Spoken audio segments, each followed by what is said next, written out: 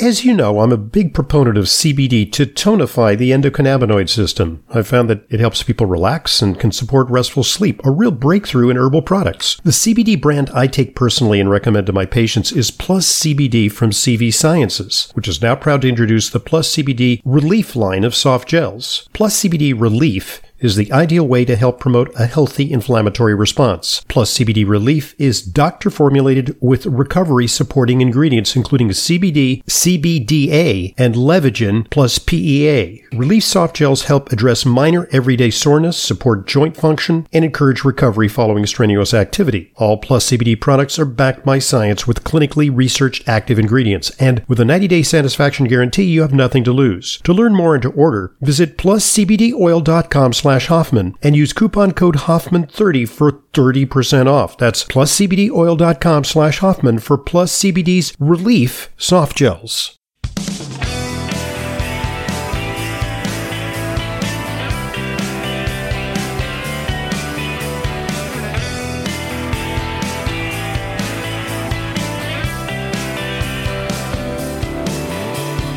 Welcome to today's Intelligent Medicine Podcast. I'm your host, Dr. Ronald Hoffman. Today we're going to take a look at the roots of addiction.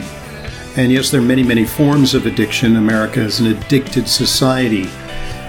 Today we're going to take a deep dive on that subject with an expert on addiction. She's Diane Schwartz. She is co-owner of Realization Center, the oldest and largest outpatient addiction treatment centers in both Manhattan and Brooklyn.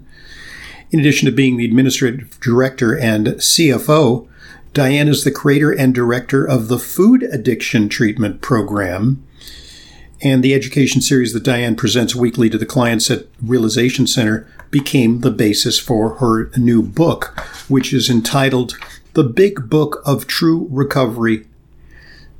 And the website is thebigbookofTrueRecovery.com. Diane, it's a pleasure having you on Intelligent Medicine. Thanks for joining us. Thank you so much for inviting me.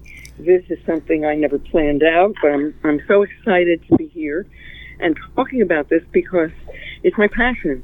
I love recovery. I think people should be introduced to the concept of what addiction is because they struggle so much with their behaviors, particularly around eating, and are so unhappy with their bodies and their energy and brain function, and not having it connected to really what's generating it. Indeed. So, and this is actually something that we've known each other for a long time, and we've had many impassioned conversations about this, exchanging ideas, and we're absolutely on the same wavelength when it comes to this. yes. And it's actually the central insight of the book.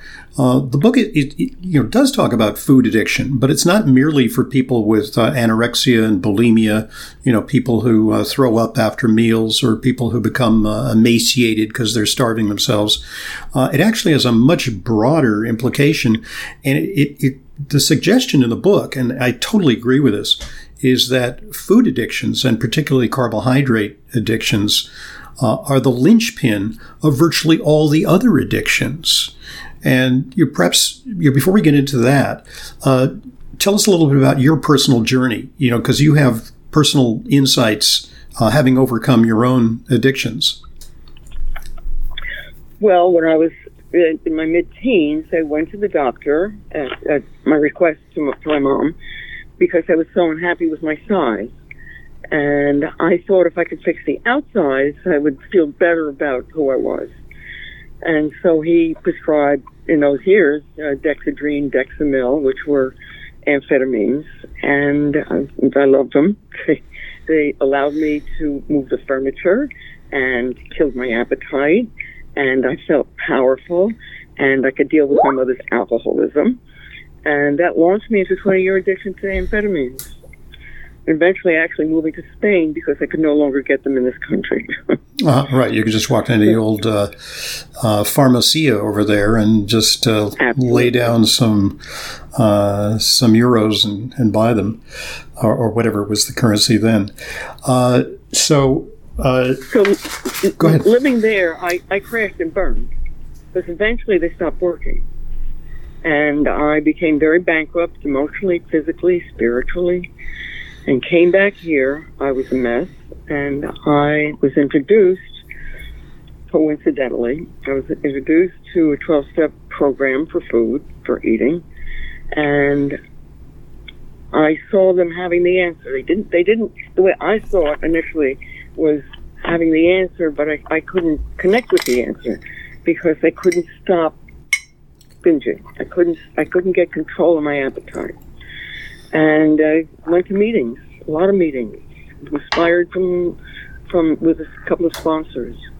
And eventually, I learned that it was biochemical. Eventually, I learned that my struggle had to do with biochemistry, and that there were certain substances that I was trying to have and control, but failed, and which made me feel terrible about myself. The whole thing made me feel terrible about myself. And then I learned that these substances were the ones that were triggering and making me powerless. It's just like an alcoholic. So everybody, I think, accepts that an alcoholic, once they take one drink, they go on for more because they can't control it. There's something in their brain. Well, it's exactly the same with food, with refined carbs, with a list of substances that trigger brain chemistry. But one of the things that we've learned now, the American Society of Addiction Medicine in 2011 so wonderfully put together a definition of addiction, which hadn't been in place before. As I said, people talked about addiction in behavioral terms. So now when we have a document that's taking an understanding from neural technology, where they've been looking at the brain, doing all these studies, they know that there's a part of the brain that's responsible for people like myself not having the ability to experience satiety when we take in these dopamine triggering substances. And then it's just, I want more. Oh, that was good. That was great. I loved it. No, give me more. Give me more. And you have no control. And it's the concept that these substances are the culprits, are the triggers to getting control of something that's just uncontrollable. You really can't control your biology. So when you understand this as biological and coming to terms and peace and surrender to the fact that these substances will always keep you triggered, wanting more, that they have to not be in your palace anymore, the palace you're trying to decorate for your life. They need to be banished, and learning how to eat in a way that normalizes blood sugar. And when you don't have cravings, because you're not taking in these triggers, you start to experience a life beyond your wildest dreams. So that is what happened to me. Indeed. And I feel very compelled. I love talking about it. I love educating about it, because so many of the clients, when they hear this, and these are clients who have struggled with drug relapse, alcohol relapses their entire lives, losing so much of their lifetime. And when they start hearing about the idea that maybe they're taking in other triggering substances that don't allow them to say enough and bring them to another place where, if life is very difficult at that time, a candy bar may not satisfy their craving. And so that candy bar it goes into a couple of candy bars or a soda or a juice or cigarettes or what have you, and then they can't stop. And if the bar is on the corner and the liquor store is down the street, oh, you relapsed? Yes. Well, what happened? I don't know. So that's the concept as to why people have so many relapses, because they really never get clean. Mm-hmm. The treatment world seems to only look at the alcohol and the drugs. Right. But these triggers are way more than that, as you referred to. It's sugar, flour, wheat, caffeine, munchy crunchy. Eating a lot of food triggers the desire to eat more. And this is not, I'm just a messenger. This is not something that I came up with.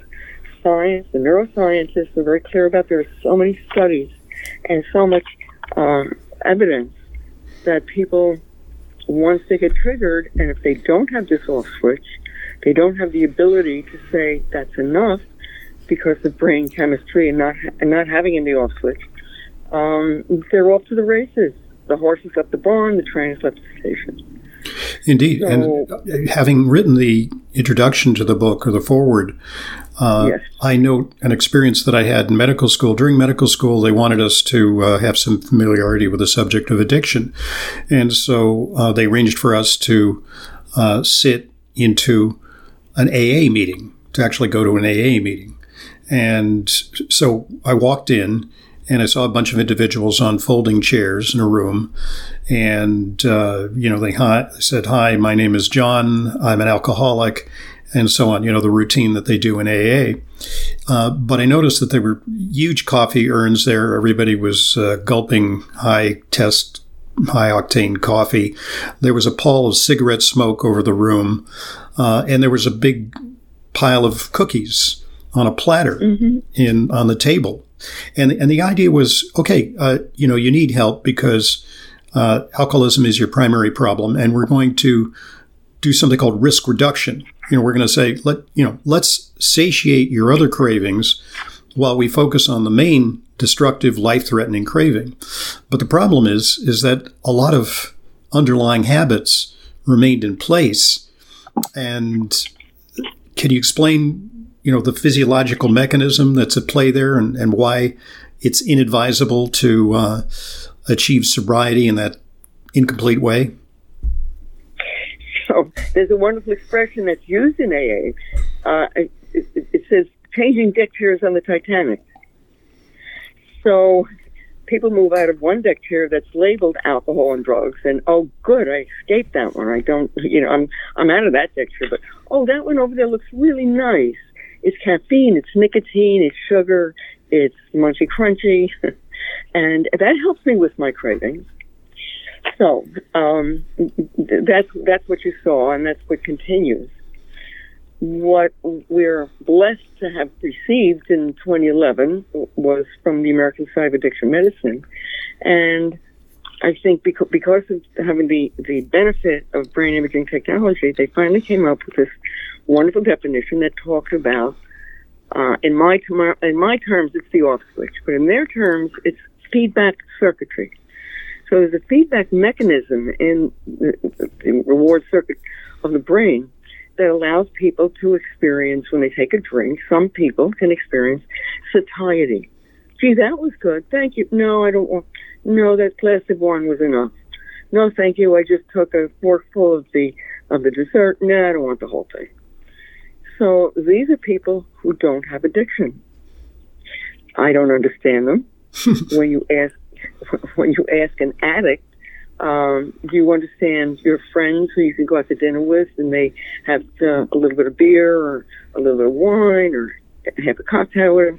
They don't, because that's not their experience. The experience of an addict who has faulty feedback circuitry does not experience satiety when they take in these substances. It's not an infinite list; it's a finite list, but it is a list of substances.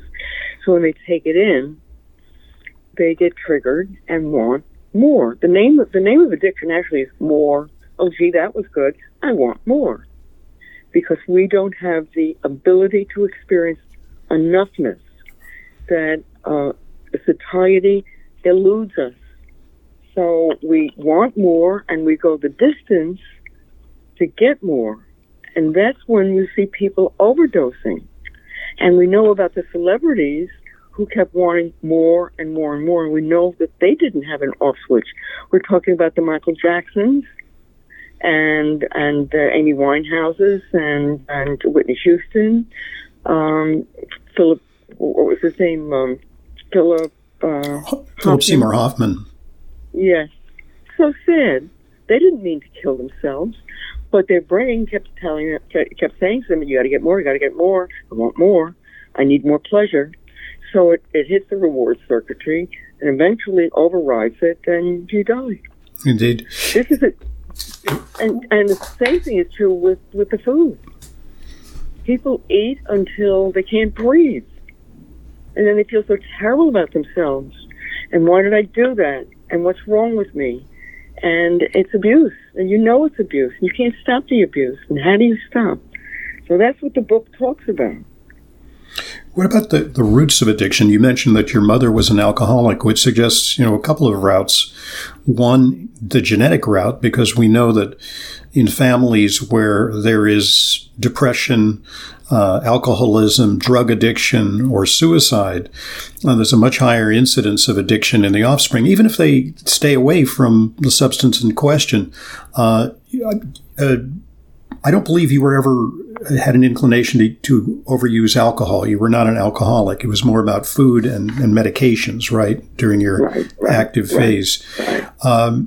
So what about the role of addiction? But also, obviously, that has an impact on parenting and, poor parenting skills can set the stage for a need for gratification, right?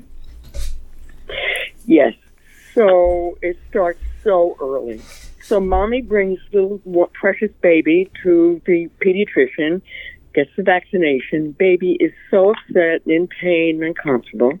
And pediatrician, in his caring, he gives little baby a lollipop. Mm-hmm. So this is the introduction of the infant to the experience, pre-verbal, to the experience of having sugar as comforting, as soothing, as nurturing. And then mommy starts bringing baby out to go home, and she passes the reception desk, and on the receptionist's desk there's a little bowl of candy that she takes because she's in pain, because her baby's in pain. And then they go home, and there's grandma and mommy, and everybody wants to love little baby. And how do we love? We love with sugar, flour, wheat, munchy crunchy. I made this for you, my darling. Have this. You're upset. So here's a treat. Candy. Here's some candy for you. So very early on, very early age, this little child is plied with sweets and these comforting foods that trigger brain chemistry, but also there's something else. It interferes, because these substances that we're talking about interfere with blood sugar. So when baby's getting all these wonderful goodies, blood sugar is increasing and spiking. And then, since the body can't sustain high glucose levels, it crashes. So this affects brain development. We know brain development doesn't finish until you're in your mid to late 20s. And during this time in this family, that everybody actually is using candy, cake, ice cream, pizza, munchy crunchy, blood sugar is doing a roller coaster, which is affecting the abilities of the brain to develop properly. And if it has some predisposition to develop faulty feedback circuitry, it's getting guaranteed that it can't develop functional feedback circuitry because of the roller coaster of blood sugar levels, because of taking in all these refined carbs. In the name of love and caring and soothing. And so this is the society we live in. Everybody's caught up with soothing themselves, comforting themselves with all these substances, which are addictive substances. And if we're talking about addiction, which we are in food, every other doorway is a dealer. And we look down or we have judgment against people who use drugs. But what are we doing? Using food as a drug. Sugar is a drug. Sugar is, I know you agree with that. It's not a food. And it's found its way into the whole food system that we believe is, the honeybee and Tony the Tiger and Cocoa Puffs and Pop-Tarts and all these things that, what a good breakfast is. Jimmy Dean is a nice guy, but he hasn't done nice things to the kids. And IHOP and so on. And also the nutritional deficiencies that I'm sure you're aware of, because as I know you, you're a big supplement taker. The nutritional deficiencies that arise when you're on a poor diet affect brain chemistry and can undermine neurotransmitters. And, that makes everything worse. So Johnny can't learn. Johnny is learning disabled and maybe acts out, can't focus, can't concentrate, has tantrums. So I intersperse videos throughout the education series, and there's one video that I show. It's called, get it on YouTube. It's called Sweet Suicide. And they start off showing this little boy. His name is Kevin, and he eats sugar cubes because he's given permission to do that. He's 3 years old, and you see with his little efficient body and a little efficient glucose metabolism, he gets a spike in his glucose because the sugar is basically glucose. And he, in a playroom, he starts to pick up play blocks and he throws it to somebody, a woman who's cleaning up in the room, and the next thing, as he goes into crash, he starts to having what appears to be a tantrum. He jumps up and down, he starts crying, he puts his head on the table, they put a puzzle for him to do, he pushes it away. I can't, I won't, I don't wanna, and then he puts his head on the table and he's gone.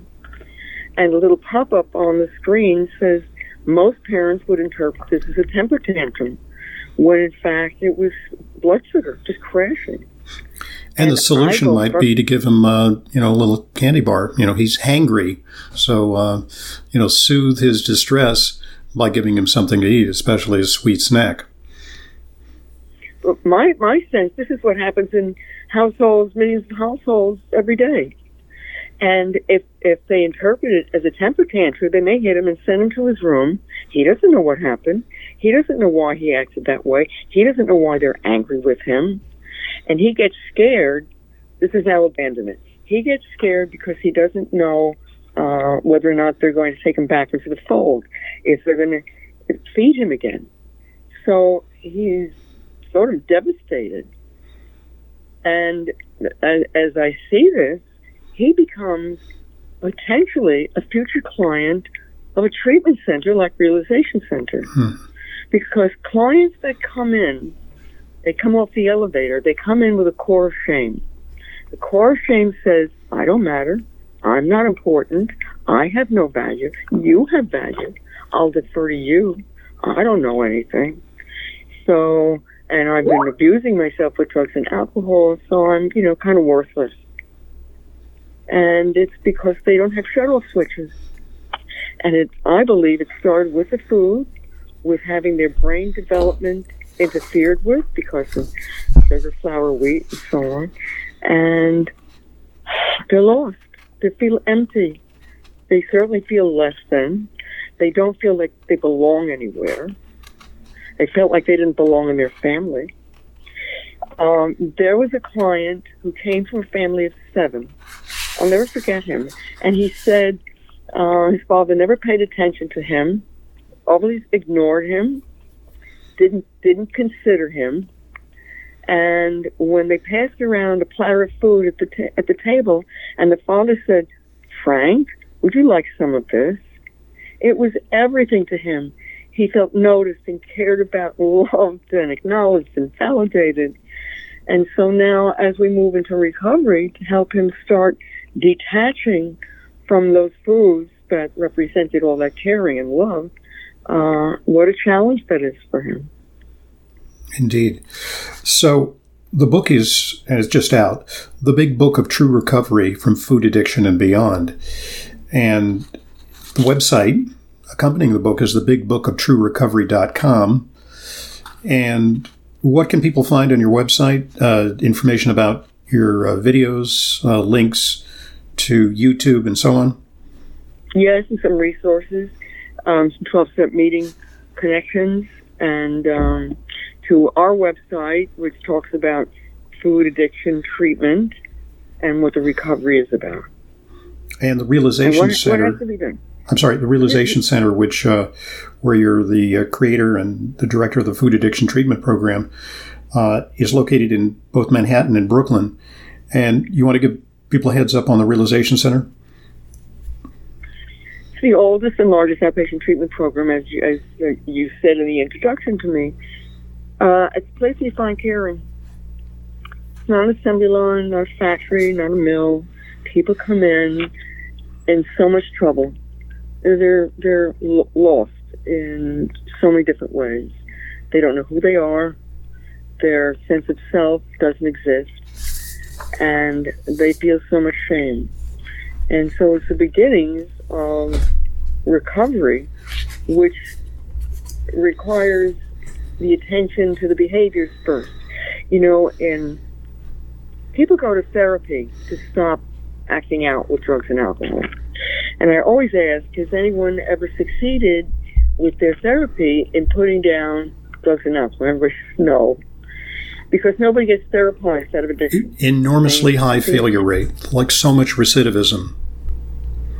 Well, because a therapist is going to look at your feelings. How did you feel when you did that? How did you feel after that? And then we'll look at your thoughts, and we'll look at your, and hopefully working out your feelings will help you change your behavior. That does not work. The model that needs, and what our model is, the addiction model. You change behaviors first. First, you put down the substances. First, you put down the alcohol and drugs. And I work to help people understand and get educated about the food, always keeping them in trouble with cravings and blood sugar levels. So brain function is interfered with, as well as energy, and all the things everybody wants to feel alive and feel vital. So behavior goes first. You put down behavior, insight follows. Can't figure things out, can't have your brain with good judgment and good decision making and focus and concentration while you're still using any of these substances. They have to be put on the shelf. And then you need, on top of that, a lot of support to keep you from going back to them. One of the things that's said in AA is that an addict alone is in very bad company. And one of the big challenges is to get clients to go to meetings, get the support, connect, and you join a community. It does take a village to have recovery. The drugs and alcohol, the food, so you can go and have a life and not have your life taken away with all these substances and I did it again and what's wrong with me and I'll never get this and I'm stupid and I'm less than and I'm lost and nobody likes me and I don't know how to do this. And it becomes a vicious cycle. Yeah. So congratulations, Diane Schwartz, on the book, The Big Book of True Recovery from Food Addiction and Beyond. And the premise is that we're looking toward a broader definition of sobriety, not just, individual substances, but a more comprehensive plan. And that's what your book provides. When we return, we'll share some personal testimonials from some of your clients who have achieved escape velocity from a lifetime of dependency on substances. I'm Dr. Ronald Hoffman, and this is the Intelligent Medicine Podcast.